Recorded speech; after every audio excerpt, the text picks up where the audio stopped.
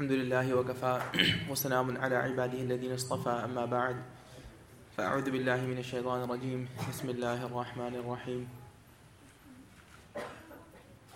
والذين آمنوا أشد حبا لله سبحان ربك رب العزة عما يصفون وسلام على المرسلين الحمد لله رب العالمين اللهم صل على سيدنا محمد وعلى آل سيدنا محمد وبارك وسلم اللهم صل على سيدنا محمد وعلى آل سيدنا محمد وبارك وسلم اللهم صل على سيدنا محمد وعلى آل سيدنا محمد وبارك وسلم. It's purely the blessing and the mercy of Allah subhanahu wa ta'ala that we're all here today. It's obviously a holiday, and there are perhaps 100 other places that we could be right now. But everyone that's here chose to be here because Allah subhanahu wa ta'ala had opened up their hearts for something that would be of benefit to them.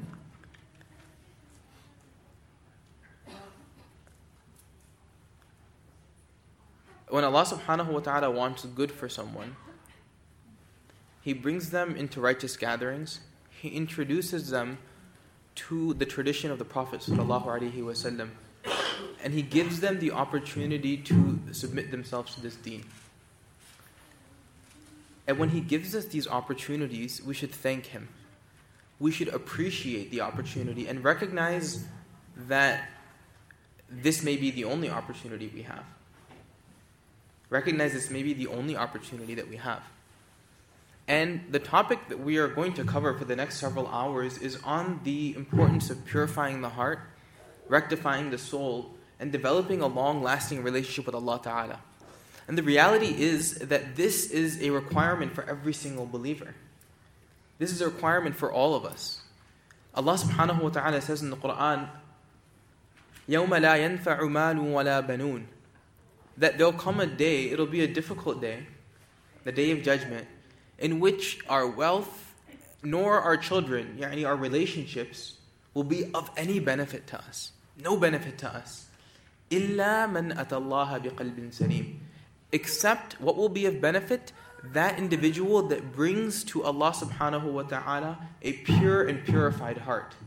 A pure and purified heart. So nowadays it's very rare that we'll find these sorts of gatherings where we actually discuss how to rectify our lives such that we can become muqarrab or muqarrabeen, or people that are close to Allah subhanahu wa ta'ala. And so when Allah ta'ala gives us this opportunity, we have to thank Him and appreciate it. We have to thank Him for it. And the best way to thank it is to, number one, correct our intention when we begin to study it and when we begin to learn it. Rectify our intention. So if we were here for some other purpose, because someone else told us that this would be something that would be interesting. If our reason to come was because, you know what, I had a day off and there's nothing else for me to do, then we have the opportunity now as we begin to correct that. Our intention should actually be that, Ya Allah, Your Quran instructed us that a principal duty of the believer is that they rectify their hearts and purify their souls and become close to You. And Ya Allah, I am here desiring that today. Please give it to me. If a believer starts off with that intention, then inshallah they'll receive it. They'll receive it as well. So number one, we have to be thankful and we have to be appreciative. And number two, we have to work toward implementing whatever we learn today. We have to work toward learning whatever we implement today. Now, the reality is that this is because everyone had to register and because you had to think about, am I going to be able to create time? The level of interest is there. Now it's up to us to absorb whatever's here and inshallah take that home and practice it with us when we leave as well. We'll start with the hadith of the Prophet ﷺ, in which many of us have probably heard. So the hadith that we're going to cover is a very famous hadith, and it highlights what we are gathered here for today. And it's a hadith in which the Prophet ﷺ, it's a hadith that's known as Hadith Jibreel. Many of you have heard of this hadith. It's actually the hadith that's taught if someone were to study in an Islamic institution and they were to study hadith, the teachings of the sayings of the Prophet ﷺ, and this is often one of the first hadith that are actually taught and covered. The Prophet ﷺ said, or it is related by Umar ibn Khattab radiyallahu ta'ala anhu. He says, عن عمر رضي الله تعالى عنه قال بينما نحن جلوس عند رسول الله صلى الله عليه وسلم. When we were sitting in the company of the Prophet صلى الله عليه وسلم, ذات يوم, one day. So one day, the companions, Umar radiallahu anhu, Umar ibn Khattab, whom we all know, was sitting in the company of the Prophet sallallahu alaihi wasallam amongst a few other companions. إذ طلع علينا رجل شديد بياض الثياب شديد سواد الشعر. And a man came upon them, and that man was wearing شديد بياض الثياب, jet white or very white clothes. Very white clothes. Shadidu sawad al-sha'ri, and jet black hair. لا يرى عليه أثر السفر ولا يعرفه منا أحد. لا يرى عليه أثر السفر. So this person had come, he was a strange person to them. The companions, when somebody new would come, they would be able to pick it up right away. So this man had come into the gathering of the Prophet ﷺ, and he looked like somebody who was completely new. He was wearing pure white, pristine, just bleached or just dry cleaned white clothing. He had jet black hair. And لا يرى عليه أثر السفر. So this part's narrated, which means that there is no effect of travel on him. So back in that time, when people would travel long distances, it's not like today where you get in a car and you're from here to Chicago in 5 hours, and sometimes you can hardly tell if the person was traveling or not. But in those days, when a person would travel a long distance, or in general, if they were just a traveler, then there would be some signs of traveling on that person, whether it be that their clothes would look a little disheveled, their hair would look like it was unkept. But this person had pure white clothing, he had jet black hair, and he didn't have any effects of traveler on him. وَلَا يَعْرِفُهُ مِنَّا أَحَدٌ. And none of us knew who this person was. حتى جلس إلى النبي صلى الله عليه وسلم. Until he came and he sat in the company of the Prophet صلى الله عليه وسلم. فأسند ركبتيه إلى ركبتيه ووضع كفيه على فخذيه. So and then he came and he sat with his knees against the knees of the Prophet صلى الله عليه وسلم. So he was sitting, kind of like this, like in the tashahhud position. And so the Prophet صلى الله عليه وسلم was sitting here, ركبتيه إلى ركبتيه ووضع كفيه على فخذيه, and he placed his hands on his thighs like this. This man had come to the Prophet ﷺ, and he sat right in front of him, and he placed his hands on his thighs like this. Now, it's unclear from the hadith if his hands were on his own thighs or if they were on the thighs of the Prophet ﷺ. And then he said, وَقَالْ. The man said, يا محمد, O Muhammad, أخبرني عن الإسلام. أخبرني عن الإسلام. Tell me the news about Islam. What is this Islam what is Islam about? What is it? So the Prophet ﷺ, فقال رسول الله صلى الله عليه وسلم, said, الإسلام, Islam is أن تشهد أن لا إله إلا الله وأن محمد رسول الله. It is, number one, to testify, to bear witness that there is no deity worthy of worship except Allah, and Muhammad sallallahu alaihi wasallam is a messenger of Allah. وتقيم الصلاة, and the establishment of prayer. وتؤتي الزكاة, and the giving of charity. وتصوم رمضان, and to fast during the month of Ramadan. وتحج البيت إن استطعت إليه سبيلا. And number 5, to perform the Hajj if one is able to do so. So the Prophet ﷺ, so this is sort of, imagine the scene now. You have the Prophet ﷺ sitting with the companions, and a man comes in who they don't know who it is, and he looks very unique in his appearance, and he comes and he sits right in front of the Prophet ﷺ, and then he asks the Prophet ﷺ, what is Islam? What is Islam? So the Prophet ﷺ then says 5 things, the 5 pillars of Islam, right? This is one hadith that we get this 5 pillars from. There's another one, Buniya al-Islam, ala khamsin. But this is another hadith that we know that these are the core fundamental principles of this deen. To believe in Allah and His Messenger, to establish the salah, to give charity, to fast in the month of Ramadan, and then to perform the Hajj. قال, and then the man said, صدقت. صدقت. The man said to the Prophet ﷺ, صدقت, you are telling the truth. What you are saying is the truth. فعجبنا له يسأله ويصدقه. So Umar ibn Khattab radiallahu ta'ala anhu says, فَعَجِبْنَا لَهُ. We became confused, we were bewildered. That this person comes, who we don't know who he is, he asks a question, and then after asking the question, he affirms that what the answer was from the Prophet ﷺ was actually correct. Very strange. So then the man says, قال, he continues, he goes, فَأَخْبِرْنِي عَنِ الْإِيمَانِ. So teach me about, or tell me the news about what Iman is. So on one level he's asking, what is Islam? And now he's asking, أَخْبِرْنِي عَنِ الْإِيمَانِ. Making sure you're listening. أَخْبِرْنِي عَنِ الْإِيمَانِ. He's asking, tell me about what Iman is. So the Prophet ﷺ then responds, he says, قال, أَن تُؤْمِنَ بِاللَّهِ وَمَلَائِكَتِهِ وَكُتُبِهِ وَرُسُلِهِ وَالْيَوْمِ الْآخِرِ وَالْقَدْرِ خَيْرِهِ وَشَرِّهِ. The Prophet ﷺ responds, Iman, or faith, is to believe in Allah subhanahu wa ta'ala, His angels, His books, His messengers, the Day of Judgment. وَتُؤْمِنَ بِالْقَدْرِ خَيْرِهِ وَشَرِّهِ. And to believe in fate, whether it's good or bad. The 6 pillars of Iman the Prophet ﷺ is establishing in this hadith. So you can see how important this hadith is so far. So far we've defined all of Islam. Right?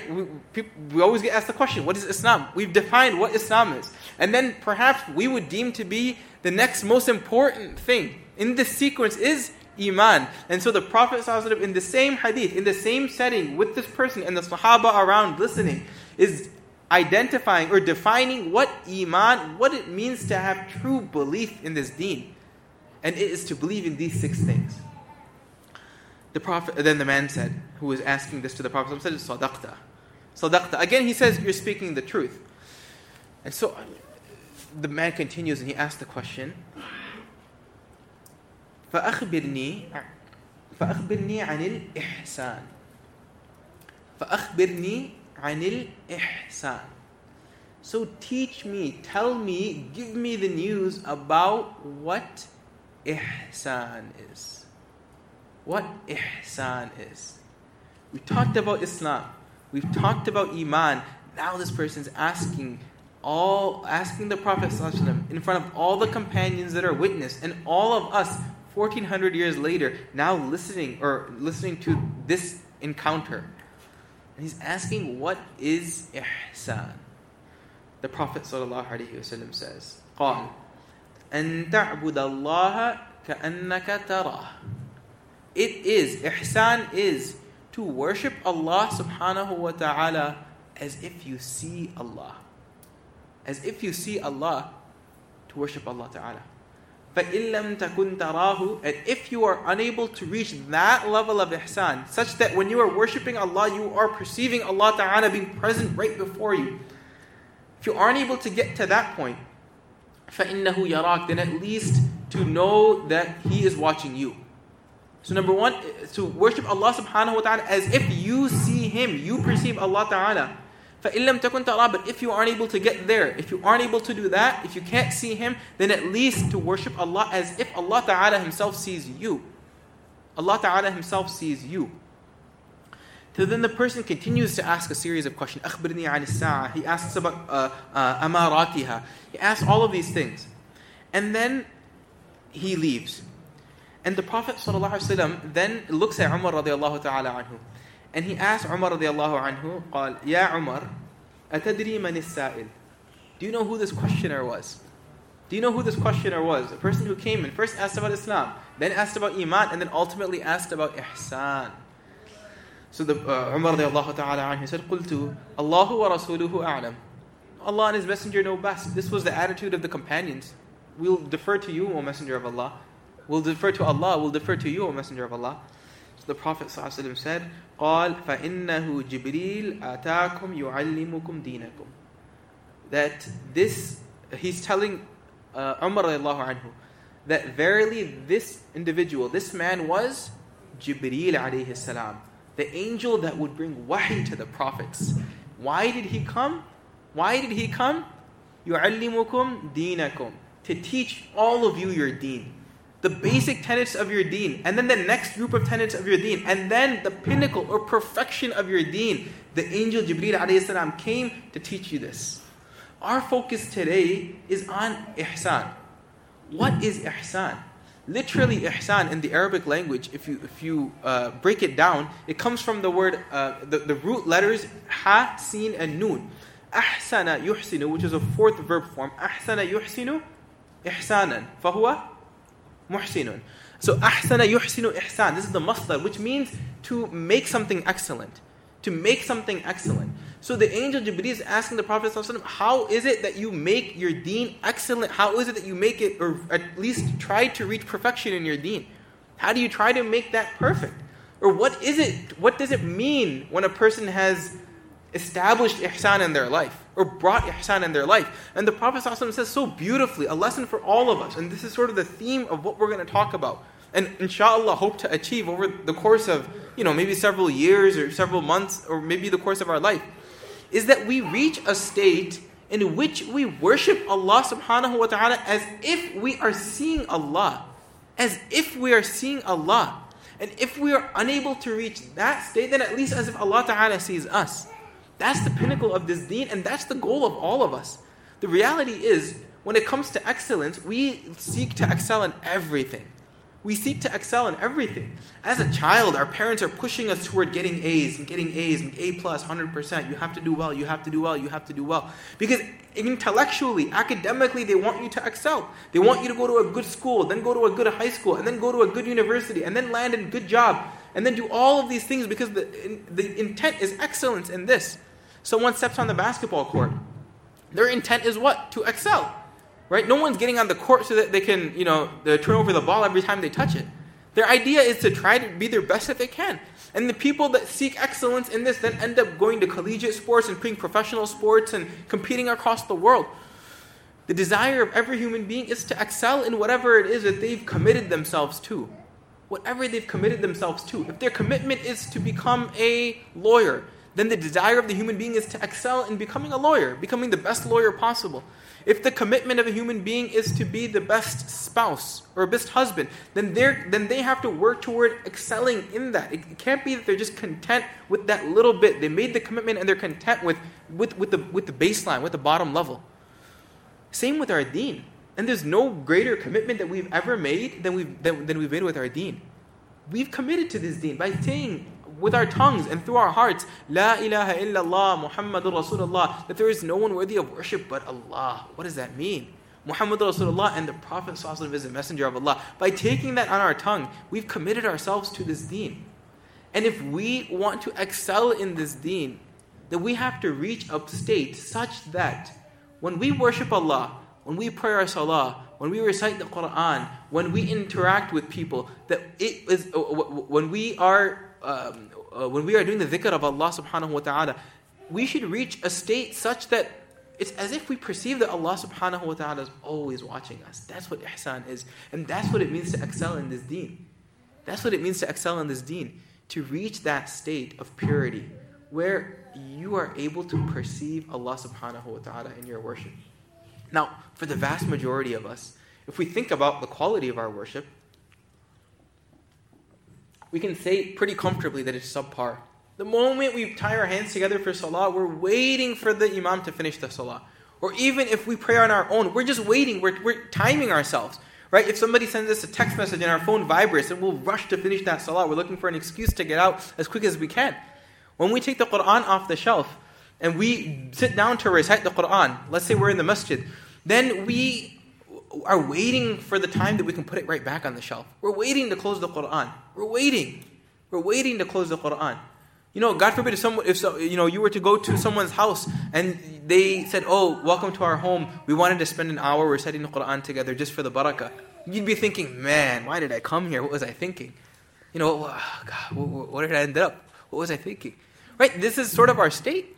That when it comes to interacting with Allah subhanahu wa ta'ala on that level, our hearts have become such that we prefer to stay away from it. And if we do enter into it, we prefer to end it as soon as possible. But this wasn't the state of the Sahaba, radiallahu ta'ala anhum. This certainly wasn't the state of the Sahaba. This wasn't the state of the Tabi'in, the Tabi'in, the people that came after them.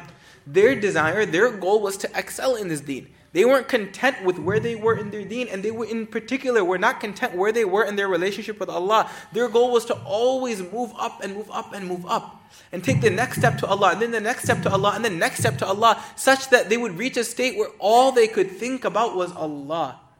All they could think about was Allah. And that should be our goal as well. Excellence in deen is when we reach a state in which we envision Allah subhanahu wa ta'ala is always watching us. Allah subhanahu wa ta'ala is always watching us.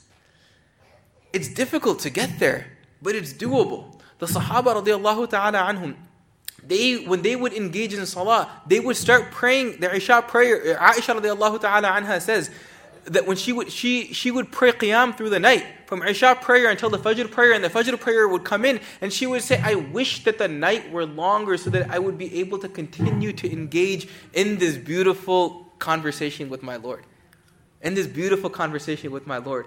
The Sahaba radiallahu ta'ala anhum would pick up the Quran, they'd take it off, they'd begin reciting the Quran, and they would recite it for hours and hours and hours, and they wouldn't be tired of it. Imam Abu Hanifa rahimahullah, it comes in narration that in one rak'ah he would recite the entire Quran. The entire Quran. These are the pious people that had come before us. They weren't content with their state. They weren't content with their state. And unfortunately today we've become content with our own state and our relationship with Allah. If we reflect at our lives and think about who we are, what we've become, what we had in mind and what we ended up becoming, and compare it to what we should be, and we become reflective about this, then we would see that we're far from that goal. We would see that we are far from that goal.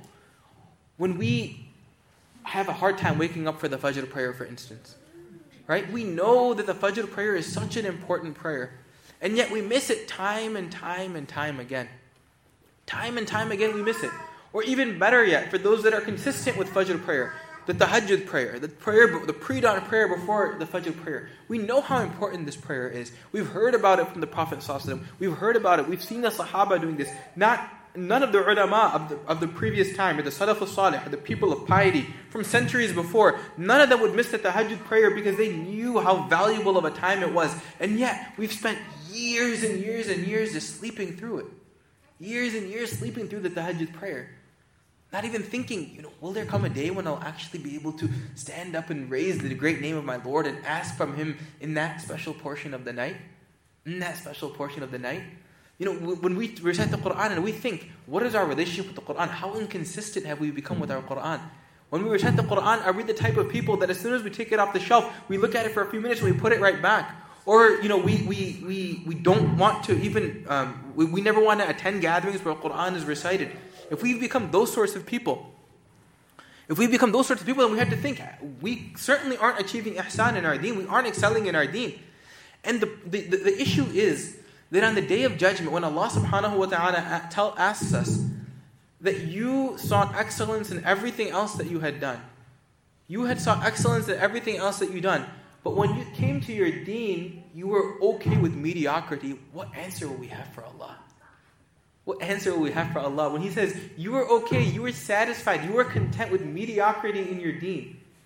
You were content and satisfied with baseline of your deen. Following a sunnah from time to time, praying when you're able to, but not necessarily coming to the masjid, every now and then if you were able to. You were excelling and trying to achieve excellence when it came to your academics, when it came to your work, when it came to your school, when it came to everything else, when it came to your sports, when it came to your cooking, when it came to all of these things. You were trying to excel. But when it came time to establishing and solidifying and perfecting your relationship with me, what happened? Where were your priorities? What were you thinking? That moment will come. And unless we make it a point that in this world, in our life, before we pass away, we develop a deep, lasting, and loving relationship with Allah subhanahu wa ta'ala, then we'll be in trouble. We have to work toward this. We have to work toward this. The Prophet, Allah subhanahu wa ta'ala says in the Quran, قَدْ أَفْلَحَ مَنْ زَكَّاهَا. And another place, قَدْ أَفْلَحَ مَنْ تَزَكَّى. When He says قَدْ أَفْلَحَ مَنْ زَكَّاهَا, Allah subhanahu wa ta'ala takes an oath before this. وَالشَّمْسِ وَضُحَاهَا وَالْقَمَرِ إِذَا تَلَاهَا وَالنَّهَارِ إِذَا جَلَّاهَا وَاللَّيْلِ إِذَا يَغْشَاهَا وَالسَّمَاءِ وَمَا بَنَاهَا وَالْأَرْضِ وَمَا طَحَاهَا وَنَفْسٍ وَمَا سَوَّاهَا. Allah subhanahu wa ta'ala swears in 7 verses. Now when Allah subhanahu wa ta'ala has to say something to us, This is Allah. He's the master of the universe. He created every single one of us. He's giving us the air to breathe at this very moment. He gave us food this morning and He gave us food this afternoon. He's giving us insight, intellect, the ability to see, the ability to hear, the ability to speak, the ability to sit here today. Everything is from Allah. When Allah Ta'ala says something, there's no need for Allah Ta'ala to swear by it. There's no need. Why would there be a need for Allah to swear by something? I swear by this and by this and by this that this is true. A person will do that if they have to make an emphasis that listen to me. I swear by this, I swear by that, but you have to listen to what I'm going to say. Allah subhanahu wa ta'ala doesn't need to swear, but when He does, it tells us to open up our ears and listen. Look, I have something very important to tell you. Very important to tell you. Open up your ears, listen. And what is it that after 7 verses of swearing and taking qasam, Allah subhanahu wa ta'ala tells us what? قَدْ أَفْلَحَ مَنْ زَكَّاهَا. That the successful person is he who had purified himself or herself. He who had purified himself or herself. He swears by the sun, he swears by the moon, he swears by the day, and all of these things to tell us that if we want to be successful in this world, and most certainly in the hereafter, then we have to rectify and purify our hearts and our souls. And we have to become people of ihsan. We have to become people of ihsan. In this day and age, we have to become people of ihsan, people of excellence in our deen. When Allah subhanahu wa ta'ala says, قَدْ أَفْلَحَ يُفْلِحُ إِفْلَاحِ أَفْلَحَ قَدْ أَفْلَحَ, past tense, which is falah. Falah means success. حَيَّ عَلَى الْفَلَاحِ حَيَّ عَلَى الصَّلَاحِ حَيَّ عَلَى الْفَلَاحِ. When we call people in salah, حَيَّ عَلَى الْفَلَاحِ, what does that mean? What does that mean? The scholars say falah is success after which there is no failure. Not just failure, after which there is not even a possibility of failure. There is not even a possibility of failure. If you look at this world, all the possible successes in this world, or all the successes in this world, are always followed by failure. Right? You might get a job, then there's always, then you'll lose that job. And if you don't lose it, the possibility of losing it is always there. Right? You get into a top-notch Ivy League university. There's a very strong possibility that you'll have to leave that school at some point. Every success is followed by a failure, or at least the potential for failure. You have $1 million, and you think, I've now become successful, but the possibility of going bankrupt is always there. So what kind of success is that? So falah, scholars say, is that success after which there is not the possibility of failure. And when will that success occur? In the hereafter. When Allah subhanahu wa ta'ala places His servant into Jannah, there is no possibility of failure after that. Every possibility, every success in this world is the possibility of failure there, but ultimately everyone will die, and whatever they had amassed in this world it'll be a failure, because then it will no longer be yours. In the day of, in the hereafter, when all the people have been distributed into their particular places, whether it be Jannah, whether it be Jahannam, then even death itself will be slaughtered, telling the people that there's no possibility of failure anymore. And قَدْ أَفْلَحَ مَنْ زَكَّاهَا, Allah subhanahu wa ta'ala says that true success is for that person that purifies his or herself. Is that person that purifies his or herself. وآخر دعوانا الحمد لله رب العالمين. جزاكم الله.